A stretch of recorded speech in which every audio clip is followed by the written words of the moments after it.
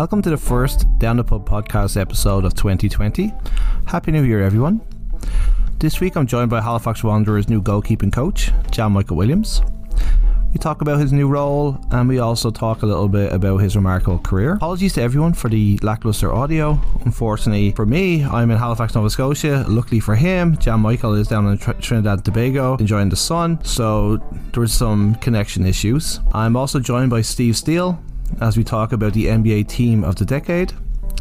We also go through some of our listeners submitted NBA Team of the Decade lineups too. As always, you can join the conversation on Facebook and on Instagram. You can also go to downthepub.ca to subscribe. Now on with the show.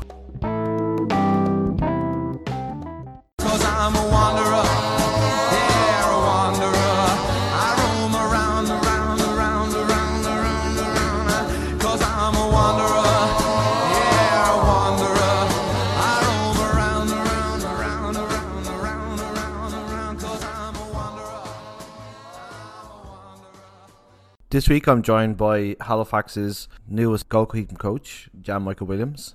Jan Michael is quite a legend. He's played 83 times for Trinidad and Tobago.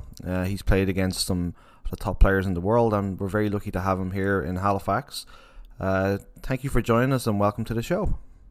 Yeah, I'm very happy and delighted to be a part of the program. And first question is, how did the opportunity to play in Halifax come about for you? Oh, that's a good question. Stephen Hart, that's the answer. Obviously, it's the first time they're having the Canadian Premier League, I think. From everybody who started in terms of with clubs, the presidents of the clubs, the management, the people on the ground getting the jobs done, and even to the president, the commissioner of the league, everybody. Hats off to them. They did a tremendous job in getting the league off the ground, and they kind of set the platform to offer myself and a lot of other foreign international players to get the opportunity to come and play on a Canadian soil. I've had a good relationship with Stephen Hart, having been coached by him on the national senior team of Trinidad and Tobago. So yeah, we always kept in touch. We always shared pleasantries, and I guess when his situation came up, getting to be coach of the Halifax Wanderers, he decided to give me a call and have us discuss it. And I couldn't say no to that offer. I mean, getting the opportunity to play with, to have him as a coach again, have him as a mentor, and just as a good person and friend, I think. Quite a lot to get a league off the ground, and they have done a tremendous job with starting the whole thing from scratch, pretty much. So I think they all should be very proud of themselves. So obviously you played in quite a good few places. How did you find the standard of football compared to what you played before? It was extremely high. Obviously, they would have had teams like the Forge and the Calvary Foothills, teams that would have had some sort of foundation from before. And they seem to kind of, the Edmontons as well, they seem to kind of take the forefront. You know, they were the front runners in, trying to do well and prepare and win the league. But the teams that would have started from zero, the likes of the Halifax Wanderers, for example, I think they did an extremely good job in just setting a good foundation and yeah, really, setting that platform. We took a while to get going, but I think once we did, we really put our foot down, and we were an extremely tough team to beat, especially at the Wanderers ground. And I think we laid a good foundation. So I know that obviously we came last in the league, but how do you think the season went overall for the club? A lot of people look at results. Obviously, we are in a result-oriented profession. Everybody wants to win. Everybody wants to be the best. But I think what was done and what was achieved this season, there's no amount of trophies or wins or championship titles that could really kind of define what we did this season. To start a team from completely zero, a group of individuals coming together for the first time, training for 2 months in the preseason and then going on to play a 6-7 month season. I think to do what we did, to have people rushing and fighting to get tickets to come down to the Wanderers ground and game, to give the fans that excitement and that feeling of having a home team and something that they could support with pride and passion. I think we did an extremely good job in that regard. Obviously, we want to win games, we want to win championships, and you will see that in the upcoming season and moving forward. But I think just laying that foundation was the major achievement that we had this season. I think it's sweeter than building any than winning any championship. Of course, every player wants to win, every coach wants to win. But again, just what we did, what we were able to lay down as a solid platform and foundation, turning the Wanderers ground into a fortress, and just having our fans excited about every match day and about the upcoming season. I think that speaks volumes, and I think hats off to the entire team, the group of players, the management staff, the supporters, the privateers, everyone, the Blockade Ultras. I think everyone had a big hand to play in it, and I think, as I said before, we have laid such a strong and a good foundation moving forward. So, talking about the ground itself and stuff, did you feel the energy coming from the stands then onto the pitch, and did it help drive you when you were playing at the Wanderers ground? Have you been to the Wanderers ground? Yes, I have. The excitement starts way before we get to the venue, and we have a game down at the Wanderers ground. You can feel it in your bedroom in the morning. You could feel that excitement, that passion. You could feel, that level of expectation coming from the fans, the nervousness, all the emotions. You could start feeling it from your bedroom. And then as soon as you get down to the ground, it's almost a feeling of playing a European Champions League tie. You go to a place I'm telling you, if you go to a place like that, you get this excitement, the same kind of atmosphere. And it drives our players. It gives us that extra lift to get the results and to perform well down at the Wanderers ground. And that is, the Wanderers ground will go down as one of the most magical places in. Yeah, all the Halifax Wanderers fans will be very, very proud of the fact that you feel that way, especially coming from someone like yourself. So they know this. Trust me, they know this as well, because they're feeling to be down there and sometimes I'm at home and I just looking back on this season, and I'm just like, wow, that was such a good, just a good opportunity to be down at the Wanderers ground and to enjoy that atmosphere. It was Christian Oxner breakout season. How good is he, and how far do you think he can go? Oh, that's a good question. Christian Oxner can go as far as Christian Oxner wants to go. He has the ambition. He has the I can't even put my finger on the word I want to use. He has that tenacity. He has that mental toughness. He has all the characteristics of a top professional player. And it's strange because he's never played professional football before this. When we first met him coming into the situation, what I liked about him the most is that he seems to learn from everybody. And what I like is that he picks the good things, the good traits, the good actions, the good movements, the good mannerisms, the good mental aspects of each player, not only the goalkeepers or myself on the team, but he looks at each and everyone. I could see it because I look at him often, and he just tries to kind of just suck out all the positive things that he could take out. And that is what you saw on the pitch. Every time he went on to the field on game day, and he performed as well as he could, because he was such a sponge, just grasping all the good information around him and just adding himself to that, and then pushing that product on the field. And then, not to mention the training sessions. I mean, if you think he made some majestic saves in the games, you should have seen him in training, but he was marvelous. Every day. He wants to improve, he wants to get better. We always back and forth messaging each other, talking about saves and errors and certain things, and you could tell that he wants to go to the next level. And I'm extremely excited now that I'm in a good position to kind of help him with that growth, I really think I could assist, even if it's a little bit, to help him to go to that next level. I think he can go to the next level. He has no limitation. Someone to watch this year. And it's great that obviously he's a hometown hero too. So a lot of people are taking a lot of interest in him here in Halifax. So it's great that he's going to have someone like you kind of mentoring him to the next level. So he's lucky. So not to be a downer, but unfortunately, as we all know, football can be a harsh mistress, and we've had a few players that left the club at the end of the season. What advice would you give them going forward with their careers? Look at Jamie Vardy. Look at Harry Kane. They were both sat on the bench for Leicester not too long ago, 3 to 4 years ago. and they were not even contention for a starting pick on a team. And if you look fast forward 4 or 5 years, Harry Kane is now the captain of England. Jamie Vardy is destroying the English Premier League. So, I mean, you should never give up. You should always stay focused. You should always stay true to yourself, believe in yourself, but you should always push harder to want to improve yourself as a professional.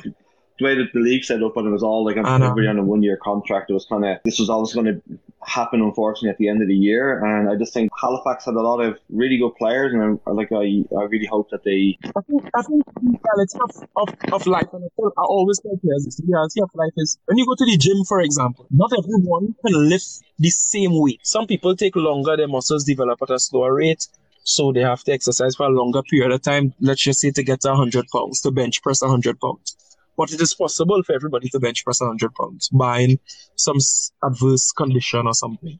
So, everybody develops at a different rate, whether it be professional sport, whether it be in your academic life, whether it be in your social life, whether it be as a person. So, these players have to really, sit, evaluate, always try to find areas where they can improve themselves as professionals and never give up. Continue to believe in themselves and just sky's the limit for them, The guys will pick up clubs along the way, and in a couple of years they could be, as I said, the next Harry Kane or Jamie Vardy. So obviously we had the bad news that you're retiring. What made you come to that decision, and how hard of a decision was it for you? It's hard. I think I have a love affair with with soccer, with football, but I've played now for a long time, and to be honest, mentally and physically, I guess as you've seen later down in the season, I just got a little bit tired, and I didn't feel like I was in the position to give Halifax the best of me, and I feel like when I play football, every time I go out on the pitch, I always want to give the team I'm representing the best of me. And it's just a mental and a physical tiredness, the muscles taking a bit longer to recover, and I guess just the opportunity to stay in Halifax, to stay involved, again, to help Christian to improve, to be around, held on to that opportunity when I got it. Because although I may not be able to spend 5-6 years as a player, as a coach, I could spend 10-15 years, and in the end, I'm having a longer time in the game. So, as I said, it was a tough decision, but I guess the day was always meant, after one time is another. So you just have to move on. And I had a good career, a reasonably good career, so I'm happy with the career that I had. And to like an hour later, the announcement of you becoming the goalkeeping coach, so it was like, it went from low to an incredible high. So when did Stephen approach you about becoming the goalkeeping coach? Ooh, that's a good question. That's a good question. I think the best person to pose that question to is Stephen. I don't know. Maybe of being a quality asset to the team in terms of the coaching department. So, who knows? He could have always had it in mind. Fan Mike Campbell through the song. Did you get to hear the song? That was a surprise to me as well. I didn't know about it until the management at Halifax said, "Hey, we have an announcement." Oh,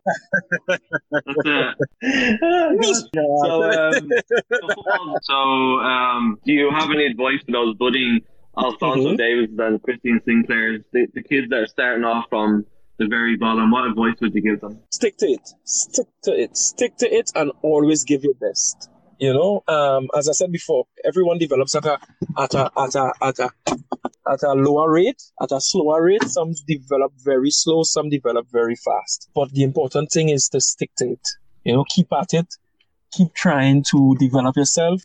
Who was the hardest opponent you faced? Played against Lionel Messi, so that goes without answering. And I actually think that he was on about 50% that day. He wasn't even trying and was still probably the best. Fortunately for me, he didn't score, but we lost the game 3-0 down in Buenos Aires. We played against Argentina. But I would have to say, apart from him, I played against Carlos Ruiz from Guatemala. And I don't know, every time I played against him, he seemed to either score or assist. Cheat against Lionel Messi, so congrats on that, man. So who's the best player you've played with?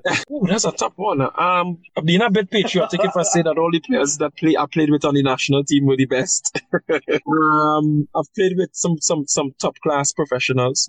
I have a close friend, Kenwin Jones, obviously, who played in the English Premier League. I would always put him at the forefront because again, he had a tremendous career playing in the Premier League and representing clubs like Stoke City and so on. Best city you've lived in? Can I say Halifax right now? You don't have to. No, I'm really enjoying Halifax, to be honest. I like the fans, I like the people, I like Halifax. It's just a quiet city. It's just calm and everybody seems to be just friendly and polite. I've lived in some other cities, to be honest. Apart from Halifax, though, I just really like hometown in Couva, Trinidad. For me, it's home, you know. The people here, they're friendly, and I just grew up here. I'm just like a good person back here, and just everyone seems to know me, and I seem to get along nicely with everybody here. So Dublin is always home, but Halifax is definitely my second favourite place in the world. So I'm with you on that one. So just final question then. I saw there on Instagram that you were taking part in the Canbo the Canbo play. Yes. Could you just explain a little bit about what that is? So the Canbo Play Foundation was started by current and ex-football professionals, the likes of Julius James, who played for over 10 years in the MLS. I played with him at the college level in Trinidad, the secondary school level in Trinidad. Johansi Marshall, who played with the national team. He's known for scoring the equalizer in the 4-4 draw against Mexico in the Gold Cup. That was 2015. Sean De Silva plays extensively. He plays in Iceland now. He played with the national team as well, and some other professionals as well. Elton John, who played with us this year, he's also a member.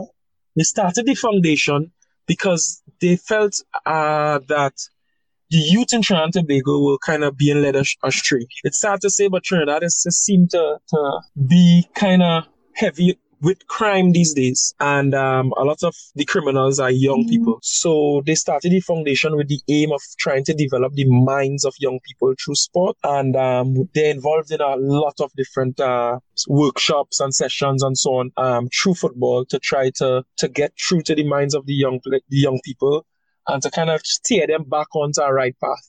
So recently we had a goalkeeping camp where we had the likes of Chris Kirkland, who played for Liverpool in the EPL. He came to Trinidad and he was a part of the camp alongside myself and some other ex-professionals, goalkeepers that is. And we just had a lot of the goalkeepers, the young goalkeepers, come in, and we spent some days with them doing some sessions, mental sessions, physical sessions, and just trying to get them onto something a little bit more positive. Chris Kirkland, he's a bit of a legend, that guy. So and he had a great career too. So it's a very noble cause, and it sounds like a bit of fun as well that you get to hang out with the kids and teach them some stuff. So I just really want to thank you for hanging out and just having a chat with me about football. Hopefully I'll get to meet you when you come back up to Halifax.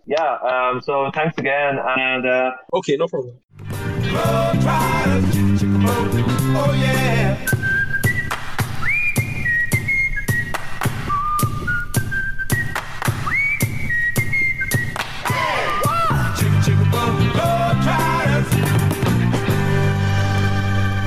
So, on this week's show, I'm joined by our NBA expert. Yeah.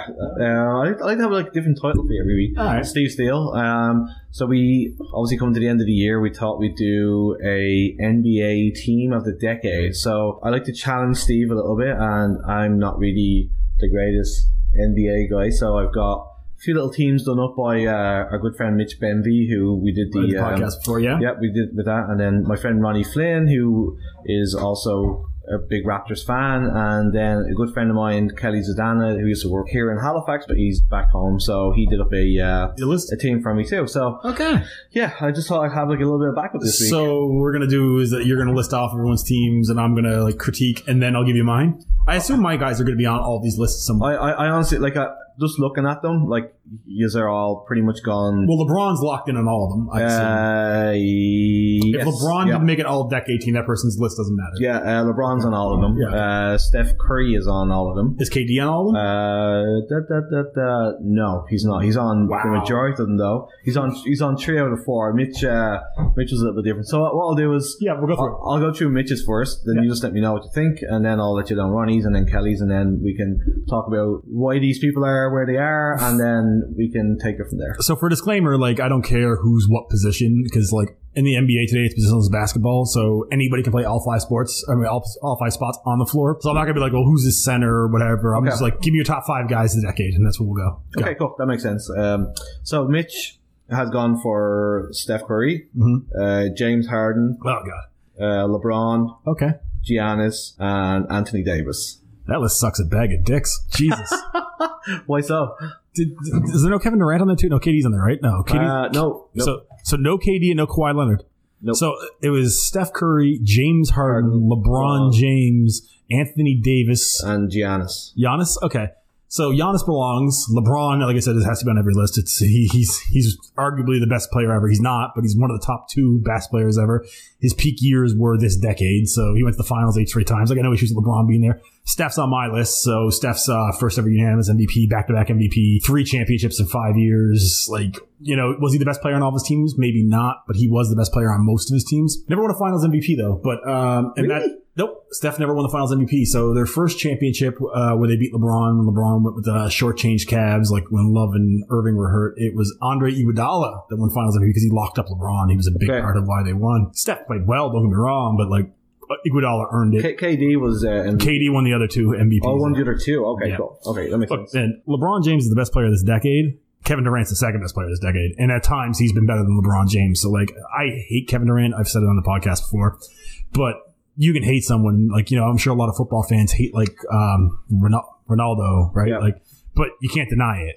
And that's the thing. It's the same. Like, there's like Real Madrid fans would hate Messi, but but they're fucking idiots. Sometimes you just can't. You got to tip your hat to Messi and Ronaldo. Right? Yeah, like, exactly. Absolutely. Yeah. Like, I'm not a big football guy. We've had that conversation, but like, I know who those 2 guys are. I've seen the numbers. I've watched them both play. They're both phenomenal. I don't like Ronaldo. Whenever I hear time I see Ronaldo, I like cringe. But watching him play the game, you know that you're watching something special. Like, if he touches the ball within striking distance of the goal, he's probably going to score. Like, it's freakish how good he is. And Messi's the same. So, like, KD is like that same thing where I hate his guy. I don't like LeBron very much either, but like, to deny who they are and what they are. Yeah, the guy Harden, no. The guy from Barstool Sports, Dave Portnoy, is his name? Yeah. Why does he have such a hate on for LeBron? Everyone has like their own hates. So like, my hate for LeBron comes from the simple fact is that he's kind of ruined the league in a lot of ways with his like clickiness, and like, I feel the LeBron movement and LeBron's legacy, other than how great he was as a basketball player, is how much control he gave to the players in this league. I think like the NFL players don't have enough control, whereas the NBA is like a polar opposite, whereas like the players just have way too much power in dictating how this league runs. And I don't think, if you gun to my head, I would choose the NBA way over the NFL way, because it's their bodies and their performance. Like, I'm not paying money to watch Mark Cuban talk every week. I don't give a fuck what the owner of the Dallas Mavericks has to say, or the Knicks, but I will watch LeBron James. The NBA gets my money because of its players, not because of owners or coaches or any of that shit. That's why. You're right. Like, in a way, like that's the way it should be. Like, these are the guys. Players should have more control in more sports than they do, but the NBA went too far in the other direction. But if you ask me to choose the lesser 2 evils, I would choose the NBA. So LeBron's legacy is how much power he's given players, and a lot of people resent that. So recently he's had the controversy with China where he said things like Daryl Morey, the GM of the Houston Rockets, tweeted a pro-Hong Kong separation like tweet. He retweeted it. He didn't tweet it, but like, he just retweeted something, and like, the NBA has a huge partnership with China, like huge, billions of dollars a year. And LeBron makes a ton of money in China, right? Like a ton of money. Like LeBron's a billionaire, I think, at this point now. He may not be officially, but he pretty much is. And he said Daryl Morey's ignorant and doesn't understand the situation and spoke at a turn when it's about human rights and everything. Yeah. So we'll get into that in a second, but it was like a real like shitty moment for a guy that, like, you know, once tweeted out like, we must fight social injustices no matter where they stand. And he was like the big warrior for change. And like, you know, when the New York cops strangled that Garland guy, I think his name is Eric Garland. They strangled him death on the street. LeBron organized like all the players wearing "I Can't Breathe" t-shirts, which is a quote from the video. and they all like held their hands like this was solidarity. They all wore gray hoodies when Trayvon Martin, like really good progressive things LeBron was doing. But then again, a lot of people hate him for that too, right? Because a lot of people, whether we want to admit it or not, don't necessarily think blacks are human beings. Because and I know that sounds really off topic. Let me clarify that. What I mean by that real quick is that they think it's perfectly okay for police officers, because they're police officers, to murder black kids. And obviously you and I aren't on that opinion, but that this is where LeBron made his social justice stand. But I think it also comes from the fact of like that people think that sports people shouldn't have opinions. They should be just play the game. Okay, cool. I don't agree with it. No, but if that's the case, whatever the fuck, we work in insurance, you and I, then maybe we shouldn't have political views, because the insurance industry is heavily regulated by the government, right? So maybe we shouldn't have an opinion, or maybe, you know what I mean? Like, where do you draw the line? Just because they're athletes, they're entertainers, and all to be human beings? I'm not saying I agree. No, I know. I'm just. This is where like people, like if you look at like the way that Kaepernick was treated. Yeah, it's horseshit. It was totally like you're an athlete, shut the fuck up and get on and get your head bashed in. We could do a whole podcast on my feelings on Kaepernick and that situation. Obviously, I'm very pro Kaepernick, but we'll keep it on the basketball here for a second. And like LeBron built this stage, and then when he said that stuff about China, it's like, oh, we get it. So you're all about social change and everything else as long as it positively affects your check. It's a very negative moment. So even the people that were like, very pro for his cause, like myself, I bought a shoe that had more than an athlete on it. That was a LeBron James collaboration, more than your opinion written on the back. As soon as the fucking shit from China came out, I'm like, I returned the shoe. I'm like, I don't want any fucking parts of this. Like, I mean, like, just because they're in China and they're a couple billion, like they're very far away, and the things that are happening with the Chinese government squashing any form of resistance to their like totalitarian regime. Especially in Hong Kong. Like, Hong Kong's a very, it's a lot more open than the rest of China. But they're violently murdering Hong Kong protesters and stuff, because what they tried to do was they tried to bring in the extradition that people could be extradited back to the Chinese mainland, which they never had before. Yeah, and we all know that China's human rights record is atrocious. So I can see why people would protest about it. And he's also a flopper. He's a bit of a crybaby. He's kind of like compromised the league in a lot of ways, as I discussed before, with the competition and like stacking teams and friends now controlling who go where. All that's fine, but we'll move past LeBron. LeBron's a very polarizing character, but to deny how great a basketball player he is utterly fucking foolish. Yeah. So next. Okay, so Harden? Could we do Harden? Yeah, so you also had Harden. So yeah, so fuck that whole pick. Throw James Harden way the fuck off the list. I don't care if you can score 40 a night in November. I'm not impressed. Like, look, James Harden's a very good basketball player. I'm not saying James Harden is in the top 10 players of this decade, because he definitely is. He's probably like 6 or 7. But to put him in the top 5 is such a hot moment. James Harden puts up outrageous numbers from the end of October till February, fades, and then falls apart come playoffs. I know playoff success doesn't mean everything about you, but I've never seen James Harden have a part of it, though. Yeah, but James Harden's never had a good playoff run because he's always exhausted from stat padding, and on December out there for 44 minutes shooting 60 times a game.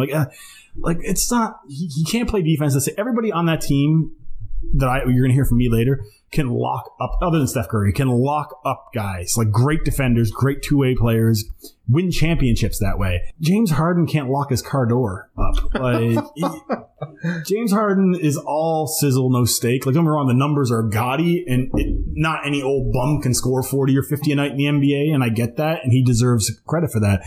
But here's a funny stat. James Harden has more free throws made in his career than field goals. I mean, it means he's made more free throws than baskets. Wow. And if you watch a James Harden highlight reel and the over-embellishment and the diving, which we were going to talk about, but we never really did, I don't think, his diving aesthetics and the way he does things, don't get me wrong, LeBron's guilty of this. Everybody in this list, everyone in the NBA dives now. I don't want to completely single out Harden.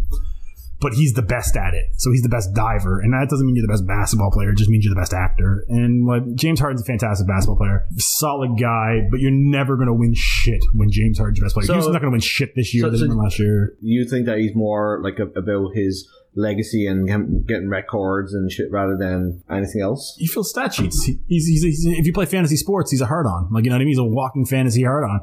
And again, you got to be good to put up those numbers. There's no question about that. He is a very good basketball player. But all decade? Nah, suck my dick from the back. He's not that. Okay. Admit you're an idiot. No, it's not that. It's not, it has nothing to do with being an idiot. It's an educated opinion to put him on that list. Don't get me wrong.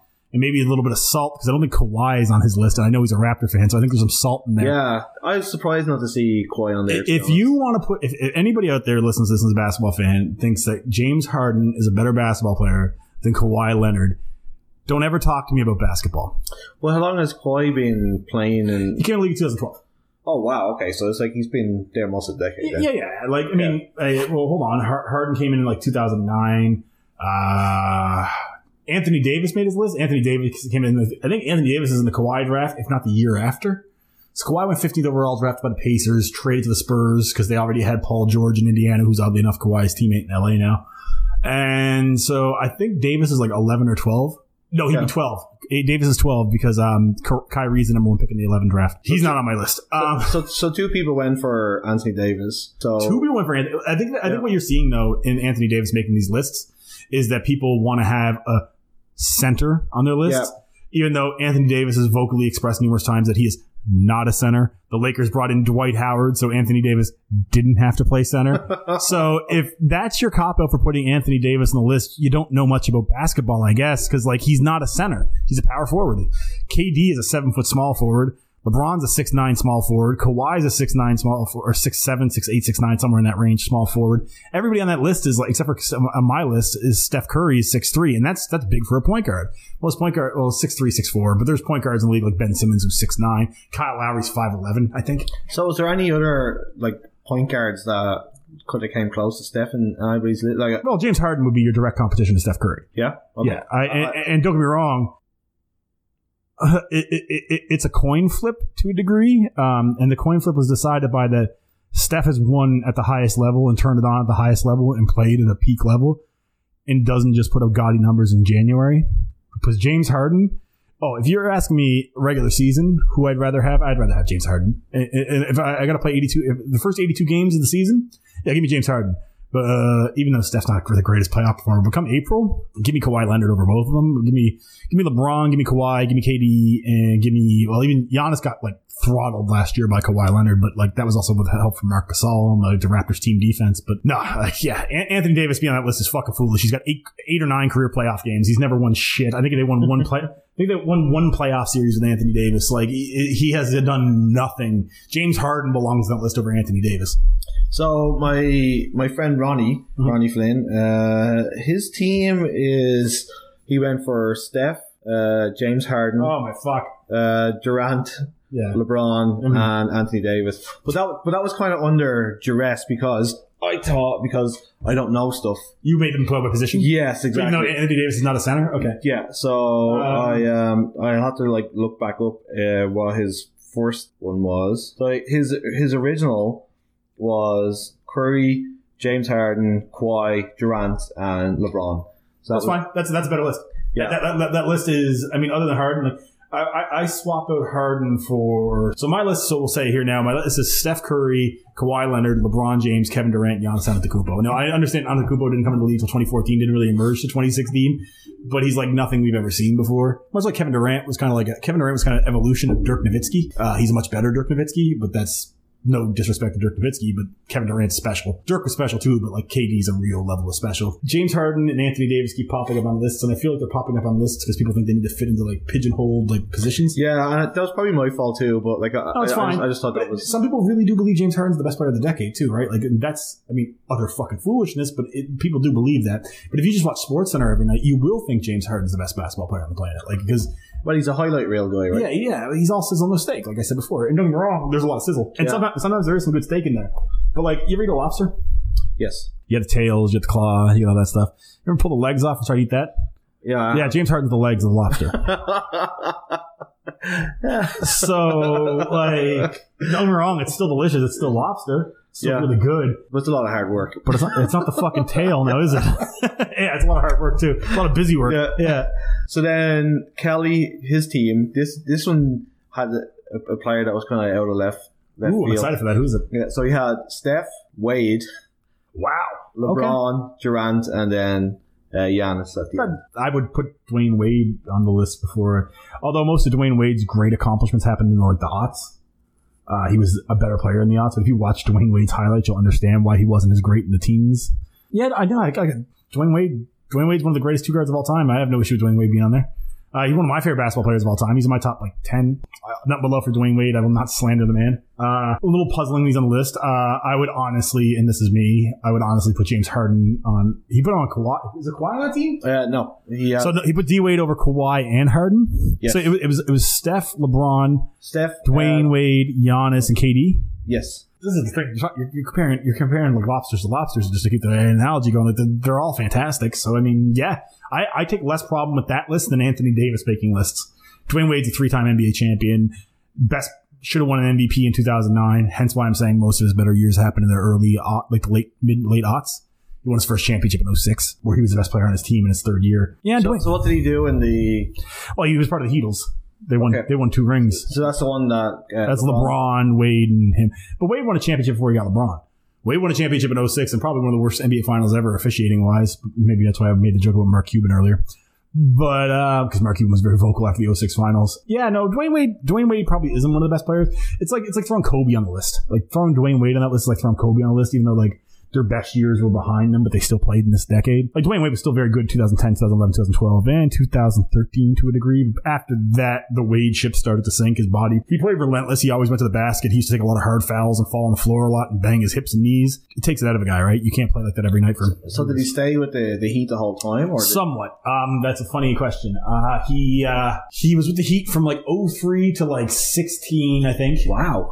And then he went to Chicago, where he's from, for a year. Chicago gave him a big deal, and then Chicago wanted out, and then he went to Cleveland and played with LeBron again for a brief period. Was not happy there, wasn't being used, and he wanted to finish his career in Miami. So he spent like a year and a half away from Miami in his career. Not a big deal. Then he went back to Miami and played another year and a half and retired. Okay. I love Dwayne Wade. I think the world of Dwayne Wade. So I'm not going to be like, Dwayne Wade doesn't belong. Would I put him on my list? I thought about him. But if you think about Dwayne Wade, then you got to put Kobe on there too, right? Because Dwayne Wade, like, Kobe's better than Dwayne Wade, but Kobe basically spent the last few years of his career injured, so he wouldn't be on this list. Yeah, Dwayne Wade's fine. I take less issue with Dwayne Wade than I take with Anthony Davis. I think Harden would belong there, or Kawhi for that matter, belong there ahead of him. I love Dwayne Wade, so I'm gonna let that one pass. And he had Giannis, KD, and LeBron. Yep. Yeah, I mean those 3 are on mine. So the only outlier on my list that I will fight for, and I guess I might as well make the case for Kawhi Leonard now, since he's the one I keep going back to. Kawhi Leonard's not the best scorer of those 5 guys, but he's one of the best scorers in the league. Kawhi is the best defender of everyone on that list that we've listed. Him and Giannis are the 2 best defenders, I would say. Giannis is phenomenal. But Giannis is like nothing we've ever seen before. So Kawhi is almost something. Kawhi's like Michael Jordan evolved. And I know that sounds crazy, because Michael Jordan is the greatest basketball player of all time. But like Kawhi's game is very similar to Jordan. He's not as smooth or as athletic as Jordan was, but like they both have the giant hands. They can both palm the basketball over guys' heads. They both just seem to get it done when it matters. And they're both also very quiet. Jordan wasn't quiet on the floor. Kawhi is, but unless you believe that Boardman gets paid story, which is hilarious itself. But yeah, Kawhi winning 2 finals MVPs and winning 2 championships in the decade has to be counted. Were they like unfancy teams too? Like, I mean, like the Raptors weren't favorites, were they, to win the thing? Kawhi took the old battered remains of the Spurs dynasty to one last ring in 2014. Like that's crazy. Like that's. And he was like his third year in the league. So like Tim Duncan, one of the greatest basketball players ever, Tony Parker, Manu Ginobili, those guys won pretty much 03, 05, 07. Like those guys won 3 rings. Duncan won in 99. Those guys came in around 2003, and then and in 2013 they had the Heat on the ropes. The Heat were going for their back-to-back, so they beat OKC with Harden, Durant, Westbrook, and Ibaka was the OKC team back in 2012.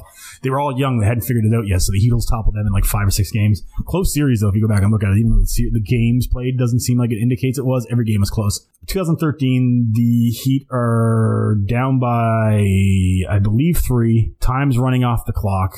LeBron puts up a brick, like we're late in the fourth quarter, probably like 5, 6 seconds left. LeBron puts up a bad shot. Chris Bosh gets an offensive rebound and swings the ball over to Ray Allen, who's a Hall of Famer, who's on his last legs at the point in time. And he takes, like, if you've ever watched a basketball game, and if you know basketball, you know the play I'm talking about, you have about that much room in the corners of basketball courts, like the corner 3. There's not a lot of space. Yeah. You'll see guys step out of bounds all the time. And he has the wherewithal to dribble out, turn, make sure his feet are squared. He's behind the 3-point line. And he drains a 3 and ties the game. Basically, time expires, The Heat go on to win that game in overtime, and then they're wheeling the trophy out when this happens. Like they're ready to present the Spurs. So Kawhi almost won 2 championships in San Antonio. And then Game 7, I believe in San Antonio, maybe it was in Miami, I don't remember. The Heat finished them off and won the finals, and then the Heat repeated, and LeBron is the best player ever discussion started at that point. The next year, though, they met again in the finals, and Kawhi put Wade and LeBron in body bags, and the Spurs just fucking rolled the Heat. I think they won in 4 or 5. I don't remember what it was. Wow. And Kawhi won Finals MVP. I think he was averaging like 23 a night. But he was on a very deep team. Like, it wasn't like a great team. It was kind of like this Raptors team that just won. I would say this Raptors team had a little more oomph, but a lot less star power, because like Tim Duncan's one of the, in my opinion, easily one of the 10 greatest basketball players to ever play basketball. Tim Duncan in 2014 isn't prime Tim Duncan. Like, Tim Duncan came in the league in 98. Okay. And won 5 championships. Fucking hell. So think of the mileage, right? Yeah. Like, and by the way, he did all 4 years in college. So he wasn't like LeBron fresh out of high school. Jesus Christ. So he had 4 years in college ball. He's really taking care of himself to last that long. If you look up Tim Duncan, he's like a Dockers ad. He dresses like he's very much a man of his time. So in the early 2000s, when everyone wore baggy clothes, he wore baggy dad clothes, like okay, plaid shirts and baggy Dockers. Okay. You know what I mean? Like, I love Tim Duncan. I hated Tim Duncan when he played, though, but I love Tim Duncan now. I've appreciated him now. Same thing happened with Kobe for me. I used to hate Kobe Bryant right up to the moment he retired. If you haven't seen his like Dear Basketball short that won an Oscar, it like softened my whole stance on him. Like I finally got him, but I hated Kobe for years. Tim Duncan was a similar thing where like I didn't appreciate Tim Duncan until his last game. His last game was it was the year of the 73-9 Warriors. The Warriors, because I'll give a little bit on this. The Spurs had ended up playing the Oklahoma City Thunder with Durant and Westbrook. It was Durant's last year at OKC and Ibaka, and they played them in the second round of the playoffs. And I think the Thunder, it was game 6, and the Thunder were up by like 40. Like in the elimination game. So it's a foregone conclusion. Tim Duncan's basically playing on one leg. It's his last season. He's going to retire at the end of the year. And the ghost of Tim Duncan reappeared on one leg. And I think the fucking Spurs cut the game to like 12 points at one point. Jesus Christ. The old man Duncan had pulled it back out, and like he was braided, but like obviously it wasn't enough. It was just too much of a lead over. There's too much talent in Oklahoma at that time with Westbrook and Durant, but like he just started giving them buckets and timely rebounds and blocks, and like he was 2003 Tim Duncan, like one of the most dominant players ever, again for like a flash. And that must have been great though for the fans. That was the moment I started to appreciate him, because like he'd been cooked for a while. Like he was on one leg for years. He was still good. One-legged Tim Duncan is still a serviceable, very good NBA player, but like he wasn't Tim Duncan anymore. But to see that, like to see the ghost of Tim Duncan rise one last time, it's kind of like, it's kind of like those movies where like the battle scene, like the hero's going to die, but he goes out and he kills like 20 guys first. That's what it was like seeing in sports. And since then I've had like a giant man crush on Tim Duncan, because I just like, I got to see that. Like you usually only see that in movies.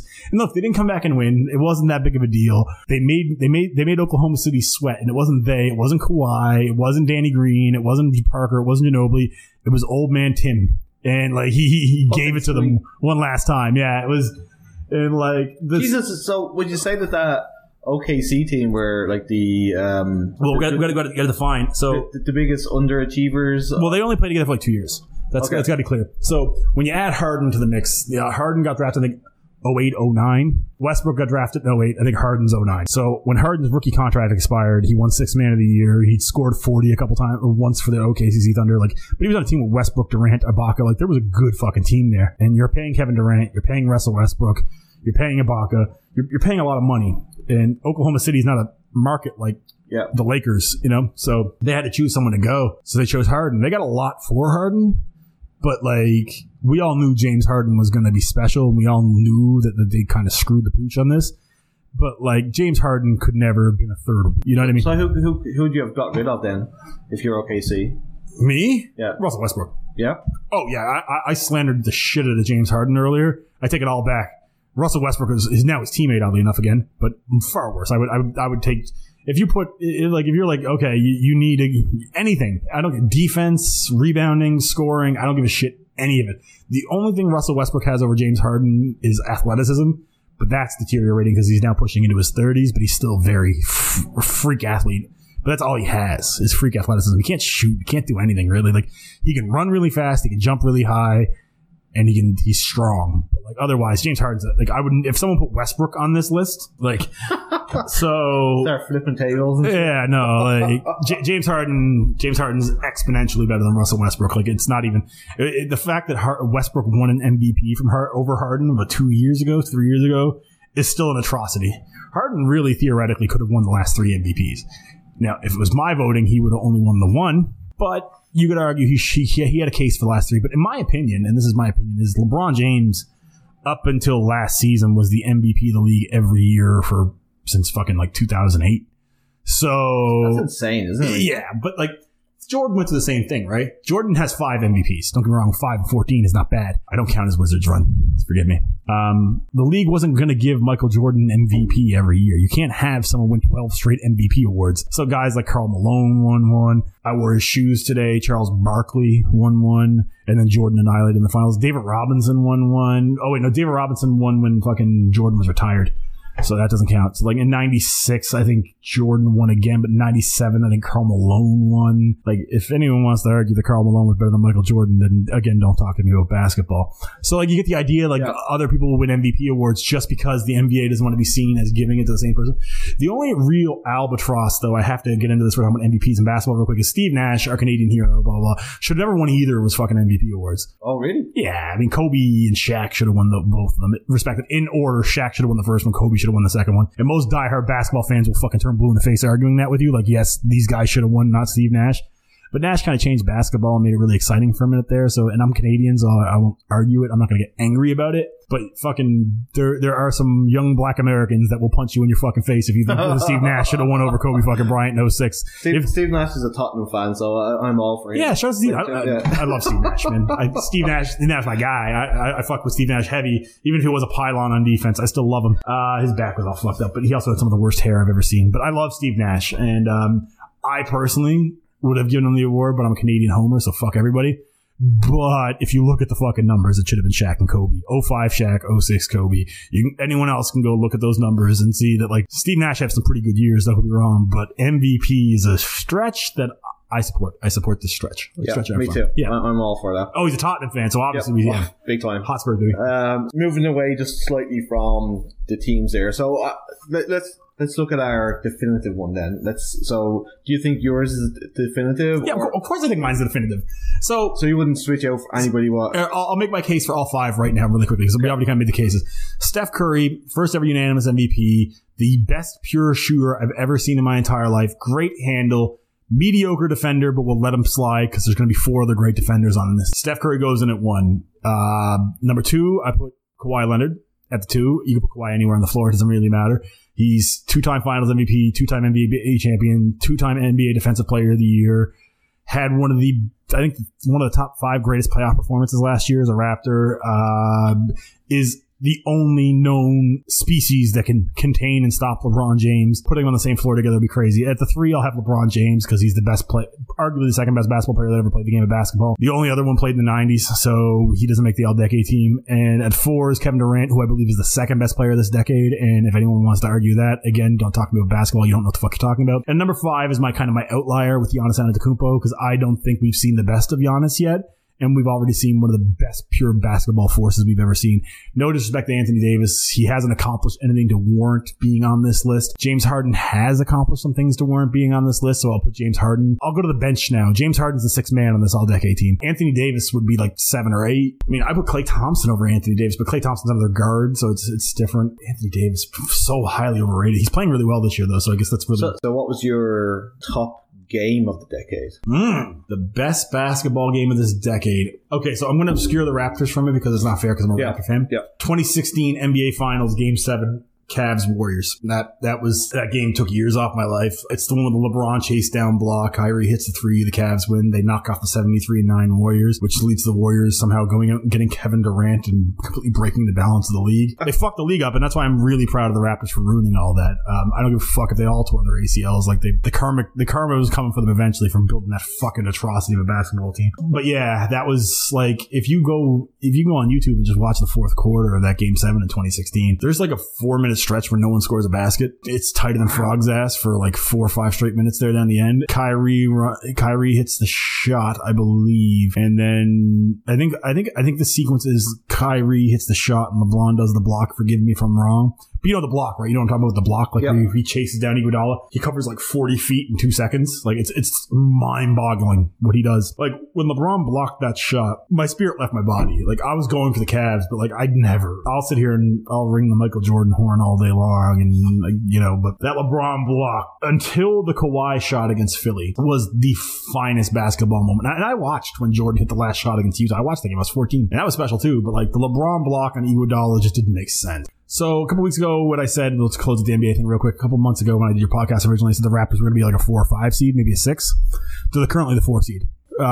Me and Mitch did not account for the Miami Heat emergence. Jimmy Butler's really put the Heat in like burner mode. They're the 2nd team. And the Sixers are actually in 5th. The Celtics reemerged like I said they would. So I wasn't... What were the Nets? Well, I said the Nets were going to suck because KD was out. And you can't win when Kyrie is your best player. You can't win shit when Kyrie Irving's your best player. Fuck Kyrie Irving. Yeah, the Nets are like the 7th seed.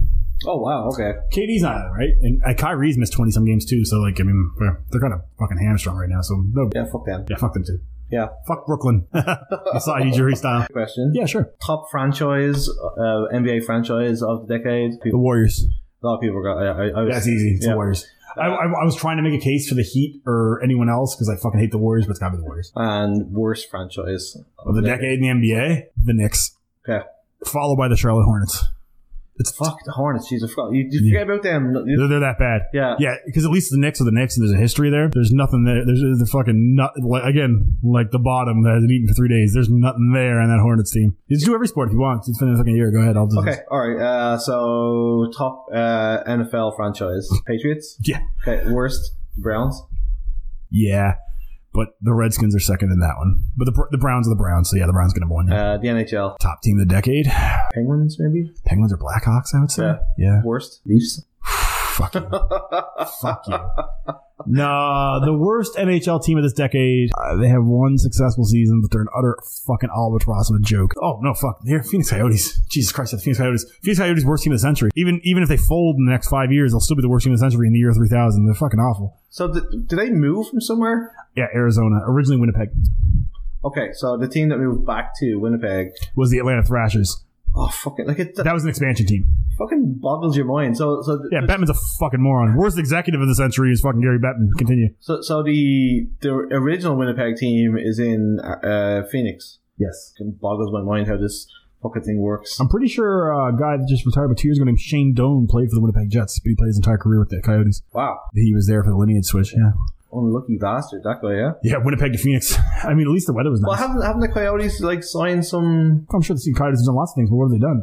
I think the Coyotes have made the playoffs twice in this decade, so, I mean, they're not the worst. I was going to say the Ottawa Senators, to be honest with you, but the Senators were like, in overtime in Game 7 of the Eastern Conference Finals with the Penguins that close to going to the finals. So, like, you can't say they're the worst. Like, that's the precipice of, like, being there. But when you think about the teams that, like, should be doing well, the Senators will be one of them, right? Yeah, like maybe. Their owners are notorious Chiefs. I feel like the worst franchises is all the Canadian teams. Wow. Because they haven't won shit. It's hard to win in Canada because the Canadian dollar. Yeah, I don't know, but like, and like my guy, like here's like the thing. It's your fucking sport, and your team. Rock with this real quick. So in Florida, there's no state tax. In Texas, there's no state tax. Why the fuck would you come to Canada? Like Steven Stamkos spurned the Toronto Maple Leafs, his hometown team, the team he grew up with, because Tampa Bay was going to pay him probably the same amount of money as Toronto, but there's no state tax. Why would you leave? If I was going to give you $40 million to come play in Canada, or I'm going to give you $40 million to go stay in a no state tax, you're staying in a fucking no state tax. Here's the thing. I honestly think that if like Toronto, and I was from Toronto, like, and I could go and bring a championship to Toronto, like, I would, like, fuck the tax and I'd want to go. But there's also an added pressure of that too, right? But like, no. Like, let me. Can you imagine the team that actually wins it for Toronto? Like, those guys are going to be. It's called the Toronto Raptors. But they're going to be immortalized, right? So they're never going to do it. So it doesn't. That's really a very negative attitude, isn't it? I'm a Leafs fan. What else am I supposed to have? I know. Well, you're a Raptors fan too, and that happened, and right? if we had this conversation this time last year, I told you there's no way we were going to fucking win. if you had asked me this time next year, like, hey, do you think the Raptors can beat the Warriors in a 7-game series for the championship? I was like, no. But they did because those two guys got hurt. And that's okay, but that's what happened. So what you're saying is that we need to go around to all the other NHL franchises and just start breaking kneecaps. Yeah, if we could somehow break every Boston Bruins legs, like, one more thing, we got to do baseball. Oh so, shit! Yeah, do you know what? I totally forgot about it. So Red Sox is the team of the decade, and the worst team in baseball this decade, Florida Marlins, Miami Marlins now. God, yes, they're fucking bad. The two Florida teams. What's the Tampa Bay Devil Rays? Yeah, the Tampa Bay Devil Rays are at least pretty good. Well, I know, but every time you watch the two teams, there's never any fucking body there watching them. So, man, it's been a lot of fun talking basketball. I apologize for being sober this time, but I felt like I had to be serious for this conversation. And I felt like you were, and I really appreciate it. I'll do every second one sober now. Yeah, so there was there was less rants, which was kind of nice. Appreciate it. Taking the time out on New Year's Eve to do this, man. So I'm old and washed. It's no big deal. I appreciate having me. So yeah, thanks, man. Thanks for having me. You've been listening to the Down the Pub podcast. Thank you to my guests for joining me this week. I really appreciate it. Also, thank you to everybody who's been listening. 2019 was a great year, and hopefully 2020 will be even better. If you're interested in trying out a new sport, the Halifax Scales here in Halifax are looking for new recruits as they look towards the Eastern Championships in September. The first 3 sessions with them is free, and it's a great way to get fit and also to make new friends and learn a new sport. As always, you can check us out on Facebook and on Instagram. Go to downthepub.ca to subscribe so you never miss an episode. And until next week, cheers.